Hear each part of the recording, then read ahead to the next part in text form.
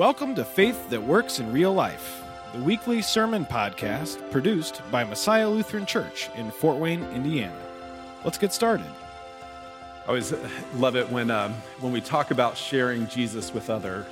I know that some people start to sweat immediately. They're like, oh, what is Pastor going to say? What is he going to say that we have to do, right? So I know that there's some people right now that are like, maybe we should have stayed in the cold today. But first I want to tell you about the most amazing meal I've ever eaten in my life. So I'm a full-time vegetarian and a part-time vegan, and so there are meals that sometimes you expect to be good, and before I became a vegetarian, I always expected a bacon cheeseburger to be good. Anybody with me? Still today, if I have one regret about being a vegetarian, it means no bacon, right? So that was always the go-to. It was a bacon cheeseburger, so good. But other times, the best thing that you ever taste comes from an unexpected place. And recently, I had the best meal that I've ever had. And the best bite of that meal came in the most unexpected part of that. So one of my favorite restaurants in town is Junk Ditch. Anybody been there? Junk Ditch? Yeah. Great place. Wonderful food. And once a month on Mondays, when they're normally closed, they do a tasting menu. And so you go pay way too much money and you get to go through this 5-course meal, and they take you through this, and there's always a theme, and it's just this thing that every bite is so delicious. And a couple months ago, Michelle and I went for the first time, and one of the bites in that meal was so unexpected, but so incredible. I have a picture of it that we're going to put up on the screen. That's it right there. It was this cold soup, which sounds terrible on a day like today, right? It was a cold soup, but it wasn't even, the soup was amazing, but it wasn't the soup that was the best bite. That little dot in the middle is half of a grape, and I'm telling you, that grape is the best thing that I have ever eaten in my life. You think I'm kidding. I'm serious. And what made that grape special is that it was a smoked grape, right? I mean, Michelle can testify. This was honestly, incredible. And so I have made it my mission in life, as strange as it might sound, to tell everybody that you have to try smoked grapes. They are so good. So next time, if you have the smoker and you're doing some ribs, throw some grapes in there, right? So good. That bite changed my life. I've also had some meals that are pretty terrible, and I've told lots of people about those too. When I was in college, I went to Applebee's, and I ordered some fried chicken tenders, pretty staple thing, and I bit in, and it was completely raw. Crispy on the outside, raw on the inside. And I think I've only ever been to Applebee's one more time in my life, and it was against my will. So not a big fan of Applebee's, and I've kind of made it my point to tell people how terrible Applebee's is. I don't care if they have half-price appetizers. It's not good, right? So there's this thing that keeps us from sharing what is good. With that said, I want to read our gospel for today. This is from John 1, 43 through 51. The next day, Jesus decided to go to Galilee. He found Philip and said to him, "Follow me." Now Philip was from Bethsaida, the city of Andrew and Peter. Philip found Nathanael and said to him, "We have found him about whom Moses in the law and also the prophets wrote. Jesus, son of Joseph from Nazareth." Nathanael said to him, "Can anything good come out of Nazareth?" Philip said to him, "Come and see." When Jesus saw Nathanael coming toward him, he said of him, "Here is truly an Israelite in whom there is no deceit." And Nathanael asked him, "Where did you get to know me?" Jesus answered, "I saw you under the fig tree before Philip called you." Nathanael replied, "Rabbi, you are the Son of God. You are the King of Israel." Jesus answered, "Do you believe because I told you I saw you under the fig tree? You will see greater things than these." And he said to him, "Very truly I tell you, you will see heaven opened and the angels of God ascending and descending upon the Son of Man." So there is something that happens in us. When we have a positive experience or a negative experience, we tell other people about it. And I looked up some stats, and you can trust that these are true because I found them on the internet. So on the internet, it says that 95% of all people will share their bad experiences with other people. And then if we break that down further, it says that 54% of that 95% will share their bad experience with 5 or more people. And typically, the numbers are much higher, like between 9 and 15 people. So like when you eat a raw chicken tender at Applebee's, you tell everyone, right? And then the numbers are pretty high for good experiences too. 87% of people, when they have a good experience, will share that experience with someone else. And only 33% of that, though, when we break it down a little bit further, only 33% of those same people will share it 5 or more times. So there's something in us that is less eager sometimes to share what is good than what is negative. And I wonder if that's something that is worth us paying attention to. I wonder if, because our slant is often so negative, if maybe we have to practice more intently sharing what is good and inviting other people to experience it with us. For Michelle and I, after we ate that incredible meal at Junk Ditch, one of the very first things that we did was we told our friends about it, and we invited some to join us at the next time that we went. We went the very next month, and it was an amazing meal once again. There was no smoked grape. It was still pretty life-changing. It was still incredible, but in some ways, even though that one bite wasn't there, the meal was better because it was shared with friends. People that we cared about got to share in the experience with us. And we can't wait to invite others to join us in future meals ahead. It's amazing what happens. It's amazing how even something becomes even better when we share it with people who we care about and love. And so in our text today, Philip meets and begins to follow Jesus. And that's the best thing ever. Like, if we disagree about everything else, can we agree that following Jesus is the best thing ever? You're supposed to nod and say yes and maybe say amen, right? Okay, I know we're Lutheran, but come on, people. We got this. So following Jesus, just trust me on this one. If you don't believe it yet, hopefully you'll believe it soon. Following Jesus is the best thing ever. Thank you. That was my wife, ladies and gentlemen. And it's so good that there's something that stirs in us that encourages us to tell other people about it as well. And so in our text today, Philip meets and begins to follow Jesus, which is the best thing ever. And following Jesus is so good that he goes and he tells his friend Nathanael. He tells him all about it when he sees it. But here's what I want us to notice in this telling. Look how he does it. All that he does, he says, come and see. That simple. Come and see.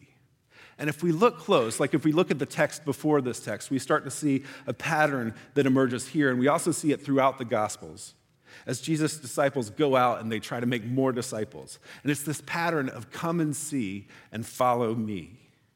And so just to give you a little bit of background, like in the text leading up to this one, it's another text with John the Baptist. We talked about John the Baptist last week. And in John's gospel, Jesus approaches and John proclaims, "Look, here is the Lamb of God." And that's very much a look at this, come and see kind of statement. And from that, 2 of John's disciples follow Jesus. And I'm not sure they know why they follow Jesus at this point, other than it seems like that's what John was encouraging them to do. John said, "Look," another way of saying come and see, and they did. And they followed Jesus. And when Jesus asked them, "What are you looking for?" they respond with like kind of an awkward question.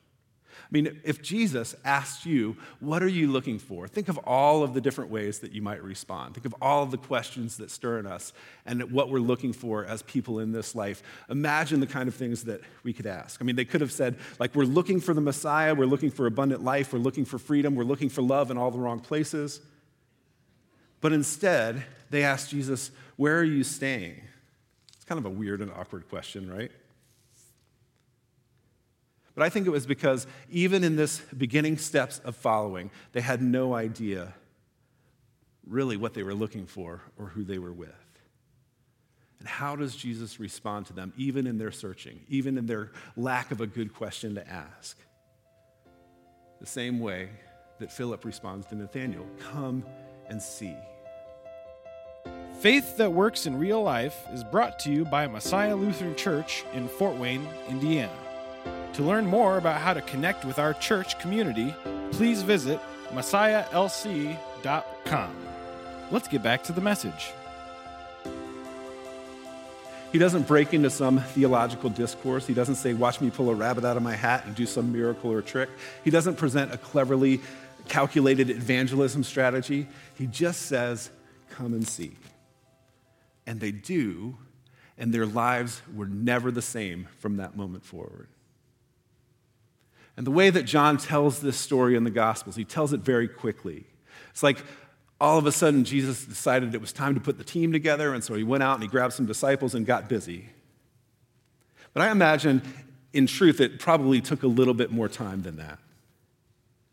Regardless, two of John's disciples, one who is unnamed and the other we know as Andrew, followed Jesus. And Andrew, whether it happened in a short walk out of the woods or whether it was over a longer period of time of getting to know Jesus and seeing who Jesus is and learning more and more what he could do and what he was about, Andrew and the other disciple determined that Jesus was worth following, that he was the Messiah, and that he was good.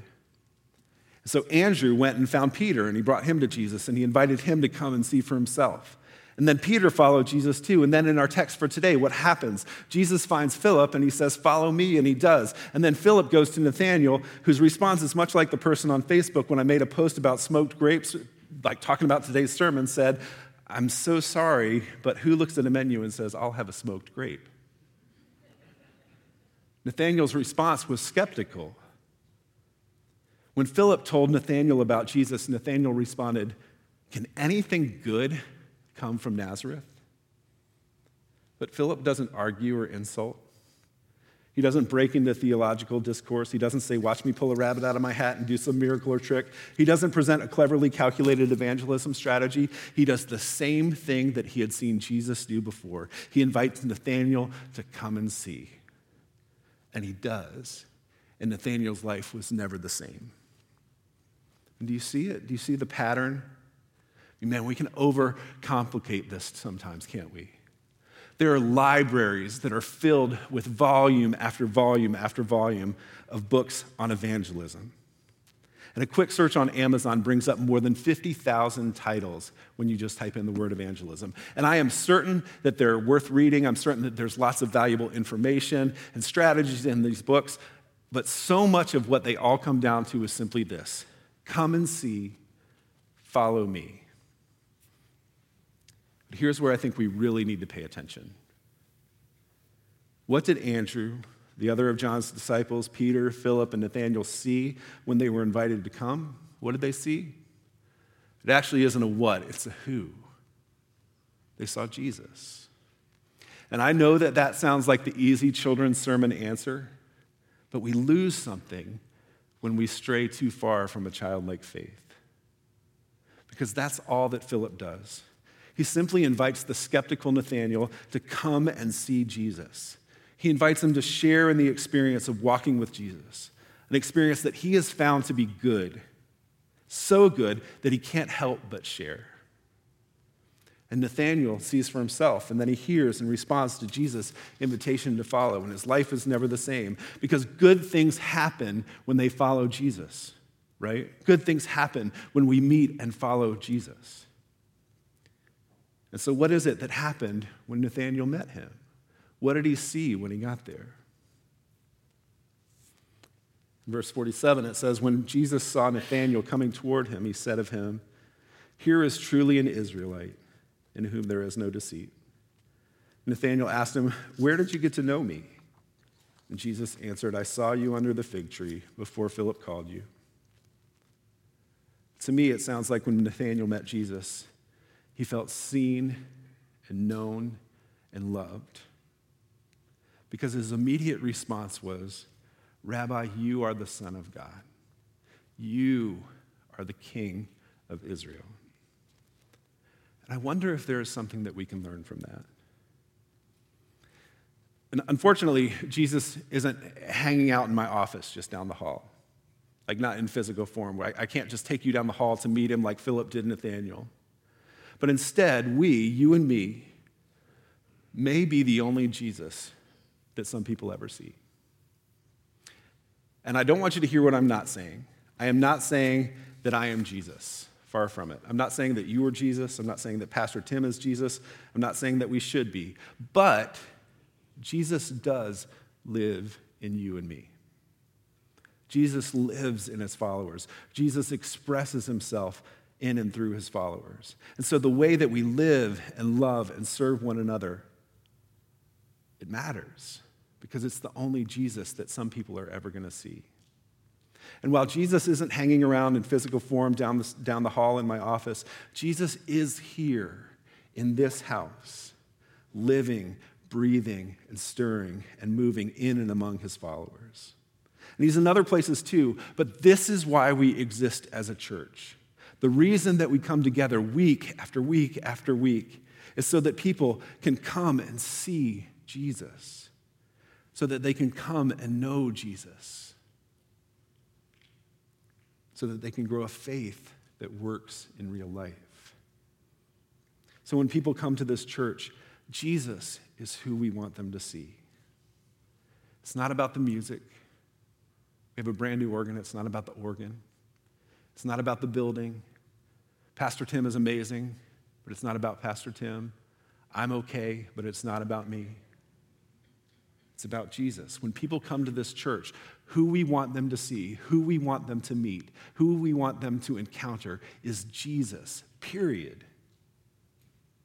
And even more, when the people of Messiah Lutheran Church walk outside these doors into the frigid cold air of Fort Wayne, Indiana on January 14th, 2024, into the neighborhoods and communities that surround us, we want people to see Jesus in and through how we live, love, and serve one another. We want to actively participate in the greater things that Jesus promised Nathanael that he would see.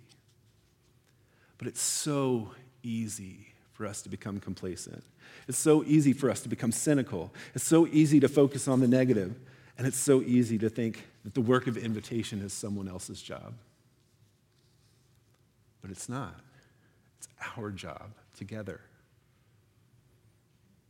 And friends, let me bear witness. I have seen Jesus.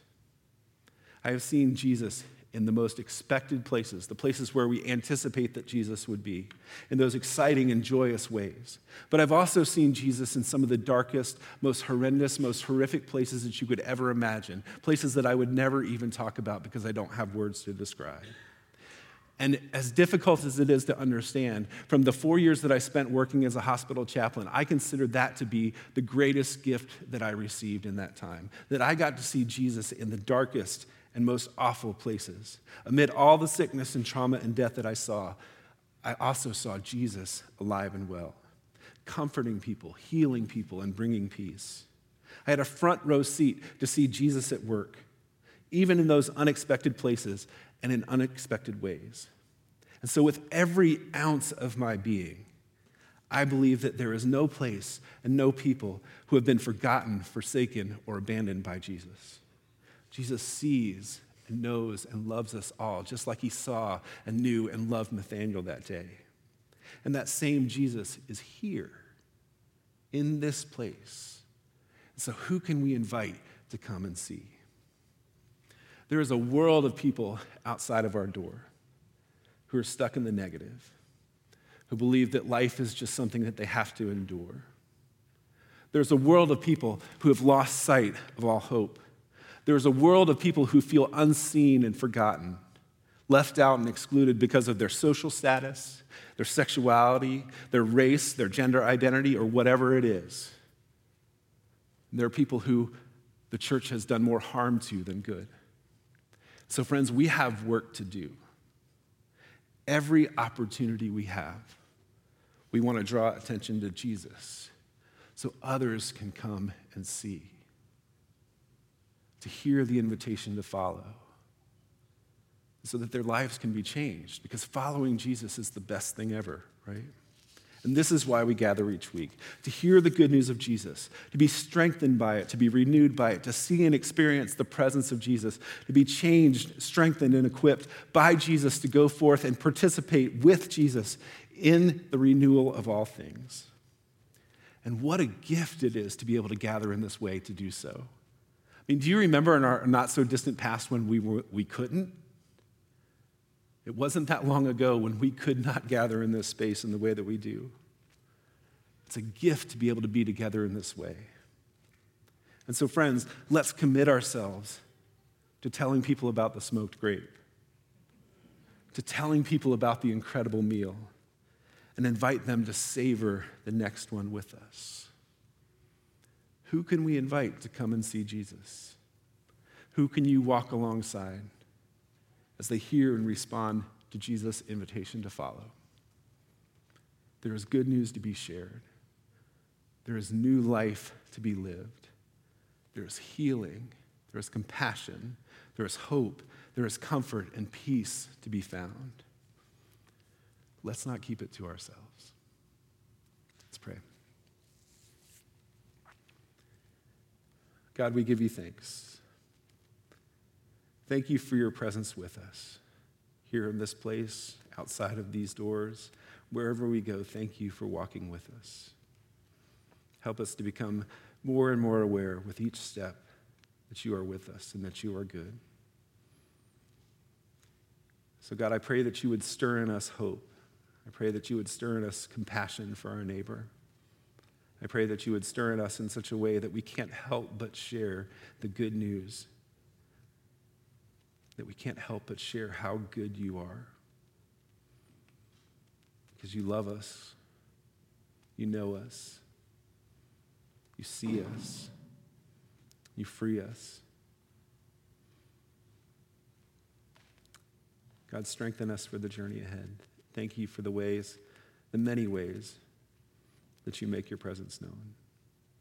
May we join you in the renewal of all things, here and now, beginning in these moments. May we have the courage and faith to invite others to come and see. We pray this in the name of the Father, and the Son, and the Holy Spirit. Amen. This is the end of our podcast. Thank you for listening to Faith That Works in Real Life, a podcast produced by Messiah Lutheran Church in Fort Wayne, Indiana. Please follow us on social media and listen to our podcast on your favorite platform.